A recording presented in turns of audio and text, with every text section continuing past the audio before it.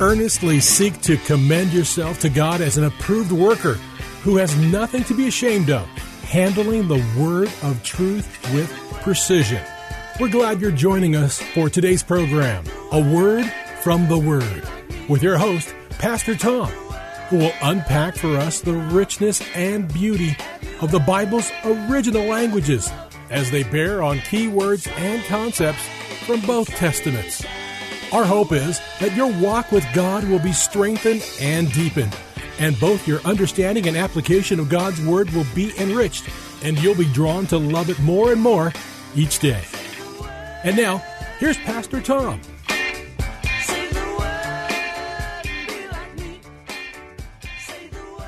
Hello again, friends. On this day, we traditionally celebrate Thanksgiving. Maybe for some of you, it's a great day to celebrate. But maybe for some of you, it's not really that great. Maybe it brings to mind painful thoughts, discouragements, failures, maybe even tragedies. I don't know.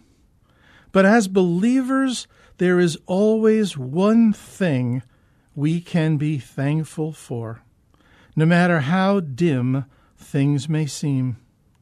Last time on our broadcast, I read the opening verse from Psalm 136, and I'd like to begin today's program with reading just the opening 9 verses of this psalm. My wish and prayer for you, friends, is that these tremendous truths will sink and soak deep into your soul and lift you up and encourage you as we together ponder, even meditate on the enduring and caring love of our great God. It's very likely that this psalm was an antiphonal psalm, meaning that there was a group of people who would either sing or shout a repeated refrain. In this case, the phrase is, "For his faithful love lasts forever." Psalm 136 has 26 verses, and every one has this repeating refrain. But I'm going to read just the first 9 verses. You may recall from last time that the word love in this psalm is the Hebrew word chesed, a rich and all-encompassing word that carries a host of colorful and deep meanings. I'll remind us of just a few of them. Kindness, kind love, mercy, favor. And remember, attached to favor is the deep understanding of grace, compassion, generous love, faithful love in action, loyal love, covenant love, extending love when it's not deserved, graceful love, tenderness. So please don't tell me that grace is not plentiful in the Hebrew Scriptures, or our Old Testament as we know them, as this term appears nearly 250 times and is sprinkled from Genesis to Zechariah. Perhaps you're in your car right now, hustling to get somewhere, or maybe even hustling back from somewhere, or maybe you're just listening on a mobile device, or perhaps even the podcast. Whatever it might be, I'm inviting you to just let these divinely inspired words wash over you, pick you up, bless you, and encourage you as we continue our look at love of God from an Old Testament hymn writer's point of view. We're not sure if this is David, since it doesn't have a superscription attached to it, but let's listen in anyway. And as I read, please don't get lulled by the rhythmic repetition of our key phrase, "For his faithful love lasts forever." Also remember that faithful love is just one of many ways to express chesed love. As I just shared with you, in fact, You know what I'm going to do, friends? I'm going to pick 9 different meanings for faithful love in each of these 9 verses to give us all a glimpse of the fullness of God's love, the fullness of his chesed. So listen in with me as I read Psalm 136, verses 1 through 9.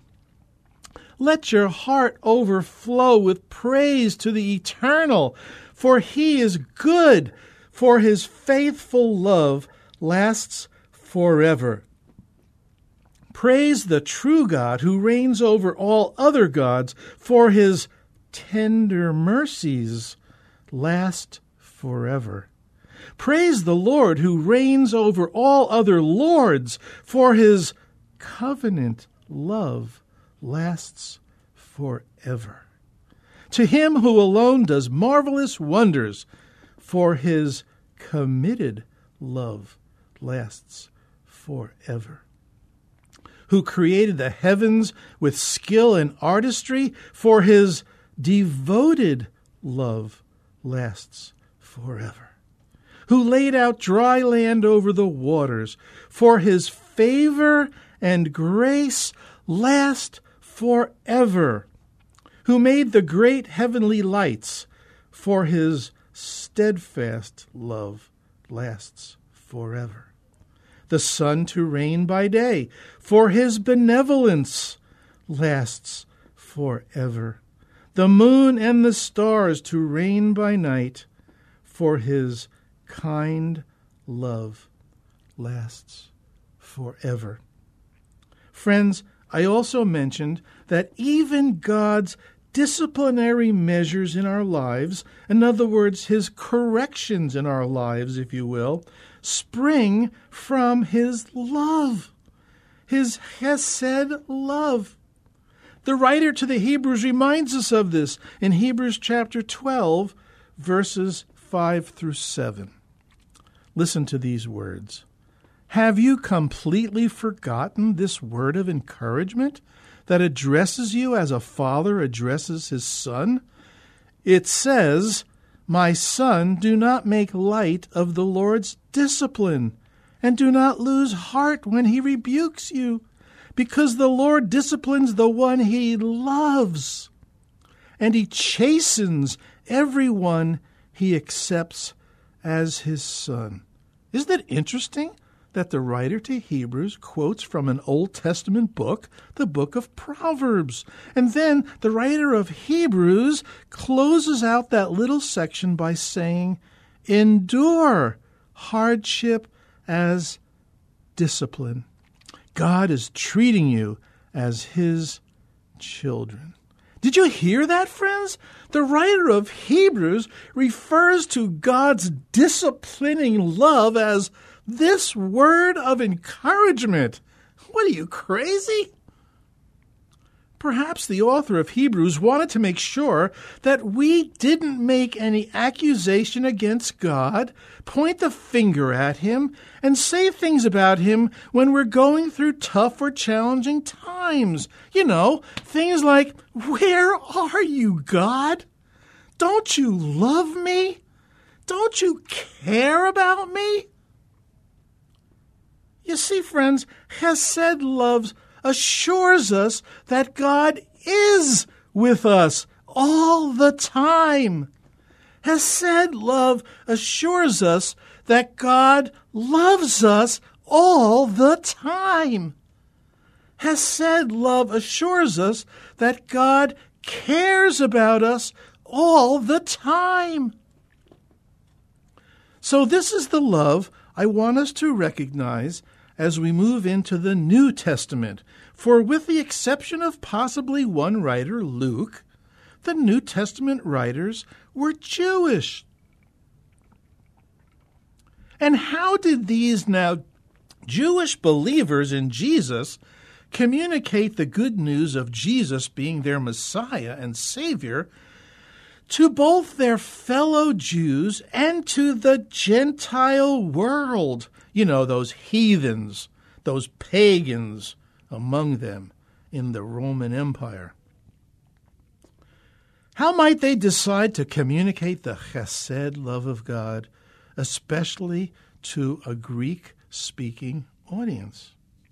Well, friends, I'll have to give credit here to one of my Bible college professors who constantly mentioned to us budding pastors that when we read the New Testament, we need to put on first-century sandals. What he meant by that was that we need to see with first-century eyes. We need to hear with first-century ears. Basically, we need to plant ourselves in the first-century world of the New Testament. So the Christ followers who became the writers of our New Testament had an interesting task before them. How would they communicate the chesed love of God to a Greek culture? Well, friends, how about we begin with some fun facts about the New Testament Greek language? Since I'm Greek, and one of my favorite movies is the original My Big Fat Greek Wedding, I'll briefly play the role of Tula's father, who often said, "Give me a word, and I will show you the Greek origin of that word." Friends, there's a saying that goes, the Greeks had a word for it. And in this case, it's pretty amazing that in the first century Greco-Roman world, there were actually 7 different Greek words for our single English word love.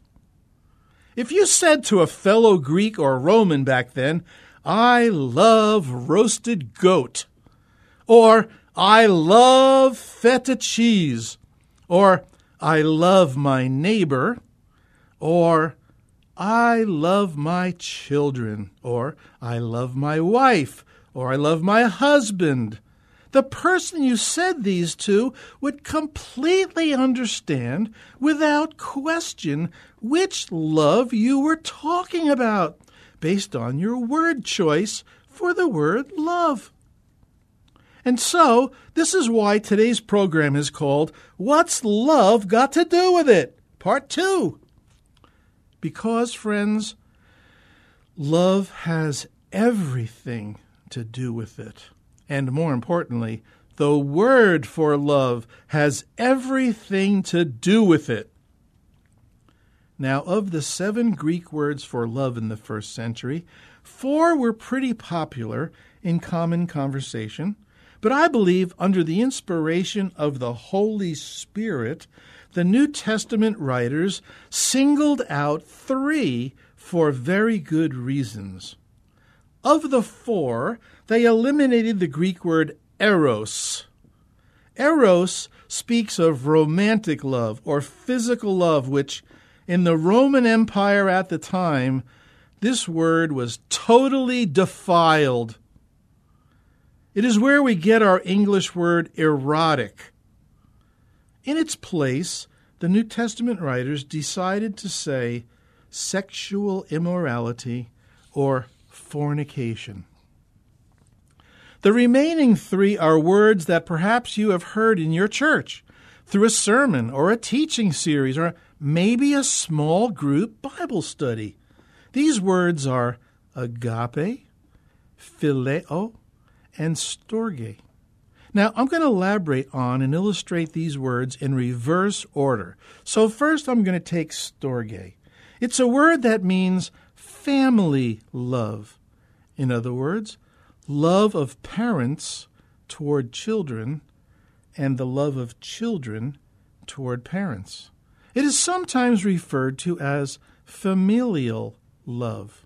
When a first-century dad or mom said, "I love you, son," or "I love you, daughter," the kids knew exactly what their dad and mom meant. Interestingly enough, this word is used only twice in the New Testament, and it's only used in its negative or opposite form, astorgoi. It is found in Romans chapter 1, verses 31, and 2 Timothy chapter 3, verse 3. And just one quote here will be sufficient, so I'll read 2 Timothy chapter 3, verses 1 through 3. But mark this, there will be terrible times in the last days. People will be lovers, phileo, of themselves, lovers, phileo, of money, boastful, proud, abusive, disobedient to parents, ungrateful, unholy, unloving. Sometimes this is translated as without love, or it could be translated without natural affection, or even without kindred affection. This is our word, astorgoi. The list here goes on about the terrible things to come, but notice how knowing the Greek word for love helps us to properly interpret our English phrase, without love. In the end times, friends, it's not just love in general that will deteriorate, but familial love. Parents will lose familial love for their children, and children will lose familial love for their parents. No wonder the family unit has completely broken down. Familial love is being trashed right and left in our modern culture. Second, phileo is a word that means friendship love, or brotherly love. This idea is captured in the city named Philadelphia.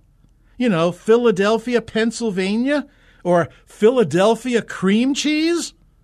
Delphia comes from the Greek word for city, and phila comes from the Greek word phileo that we've been talking about. So, as a result, we have this nickname for Philadelphia as the city of brotherly love. Just a few instances in the New Testament will suffice for understanding this wonderful word, phileo, or friendship love. Take Luke chapter 1, where Luke introduces his gospel by telling us he initially wrote it for the benefit of a man he addresses as Most Excellent Theophilus, so that he may know the certainty of the things he has been taught. Theophilus, what an interesting name, friends. I'll bet you don't have anybody in your family named Theophilus. In the spirit of Mr. Portocalis in my big fat Greek wedding, I'll say, Theophilus comes from two Greek words, theo and phileo. Theo is the Greek word for God, and phileo is the Greek word for the love between friends. So Theophilus means friend or lover of God. Cool, huh? Another instance appears in 1 Peter chapter 1. In verse 22, Peter remarks, "Now that you have purified yourselves by obeying the truth, so that you have sincere love, phileo, for each other, love, agape, one another deeply from the heart." Notice here that Peter mentions two Greek words for love, phileo and agape. Agape will be the center of attention in just a minute or so. 1 Peter chapter 1, verse 22, first speaks of the affectionate, brotherly friendship love that should exist among and between members of the body of Christ as brothers and sisters in a spiritual family. And secondly, he pulls out the big gun, the piece de resistance, if you will, and tells us we should also love agape, one another deeply from the heart, or as some translations say, from a pure heart.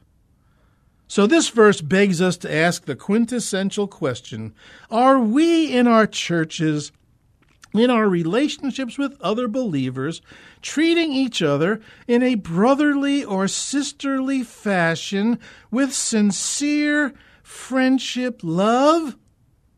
I'll let you chew on that for a little while.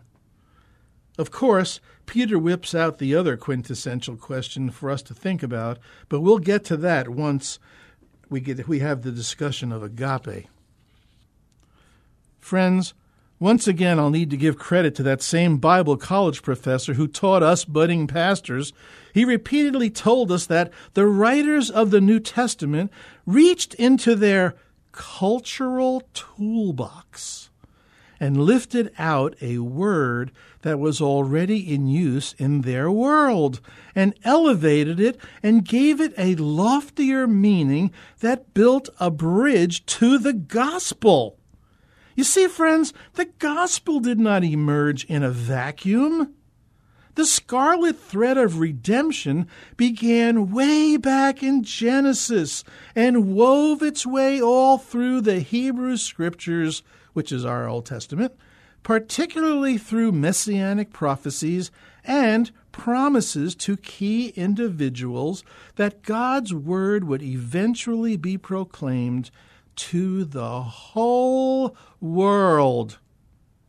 So, third and lastly, this incredible word agape was not even a Christian word. The classical origin of agape is actually somewhat unclear. Only the verb form appears in Greek literature from the time of the ancient Greek poet Homer. This is roughly the 800s BC. The noun form appears outside the Bible in a title for the female goddess Isis, still a pagan context. On rare occasions, agape referred to a person favored by a god.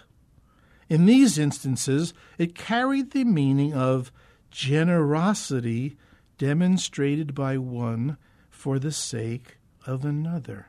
Did you hear that, friends? Did you hear favor and generosity there? Those two qualities are reflected in the Hebrew word chesed, aren't they? Am I allowed to say, oh my God, on Christian radio? Agape is the perfect word choice available to first-century Christ followers, and particularly those whom the Holy Spirit would lead to be writers of our New Testament. Agape is the perfect word and concept to pull out of the disciples' cultural toolbox and carry it to a loftier level than it had ever been in its mere usage in classical Greek literature. Friends, just listen to how this word and concept was converted into a gospel-centered understanding. For the disciples of Jesus and all future followers of Jesus, agape grew to be understood as, listen carefully now, a love that is given for its own sake, wanting nothing in return, and a love that seeks only and always the absolute best for the other person. I just got to say that again, friends. Agape, a formerly pagan word, was sanctified and sanctioned by the Holy Spirit. And this is what the Holy Spirit led them to convert this word into: a love that is given for its own sake, wanting nothing in return, and a love that seeks only and always the absolute best for the other person. This is what undeserved favor really is. Friends, meeting the expectations of this kind of love can really become overwhelming. But we must realize that we are not the source of God's love. We are channels. We are not manufacturers. We are distributors. Listen to 1 Thessalonians 4:9. This is to encourage us. We urge you, brothers and sisters, to excel still more in that agape love. Jesus said it best in John 13:34, that the world would know that we are his disciples by the agape love that we have for one another. Friends, the nugget of truth that we need here to grasp onto Agape love describes the highest form of love that God has demonstrated toward us and is the same kind of love that we have by Him and can demonstrate towards others. Friends, we're nearing the close of our program, and I just want to remind you that as a local pastor here in the Valley, although semi-retired, I'm active in a variety of ministries. I'd be honored to pray for you. Please listen to the email address that comes up at the end of the program, and it's also where you can learn to help support me in this ministry. Thanks for listening, and always remember that Jesus loves you. I'm Pastor Tom. Friends, if you would like to let Pastor Tom know what this program has meant to you, email him at awordfromtheword@minister.com. That's awordfromtheword@minister.com.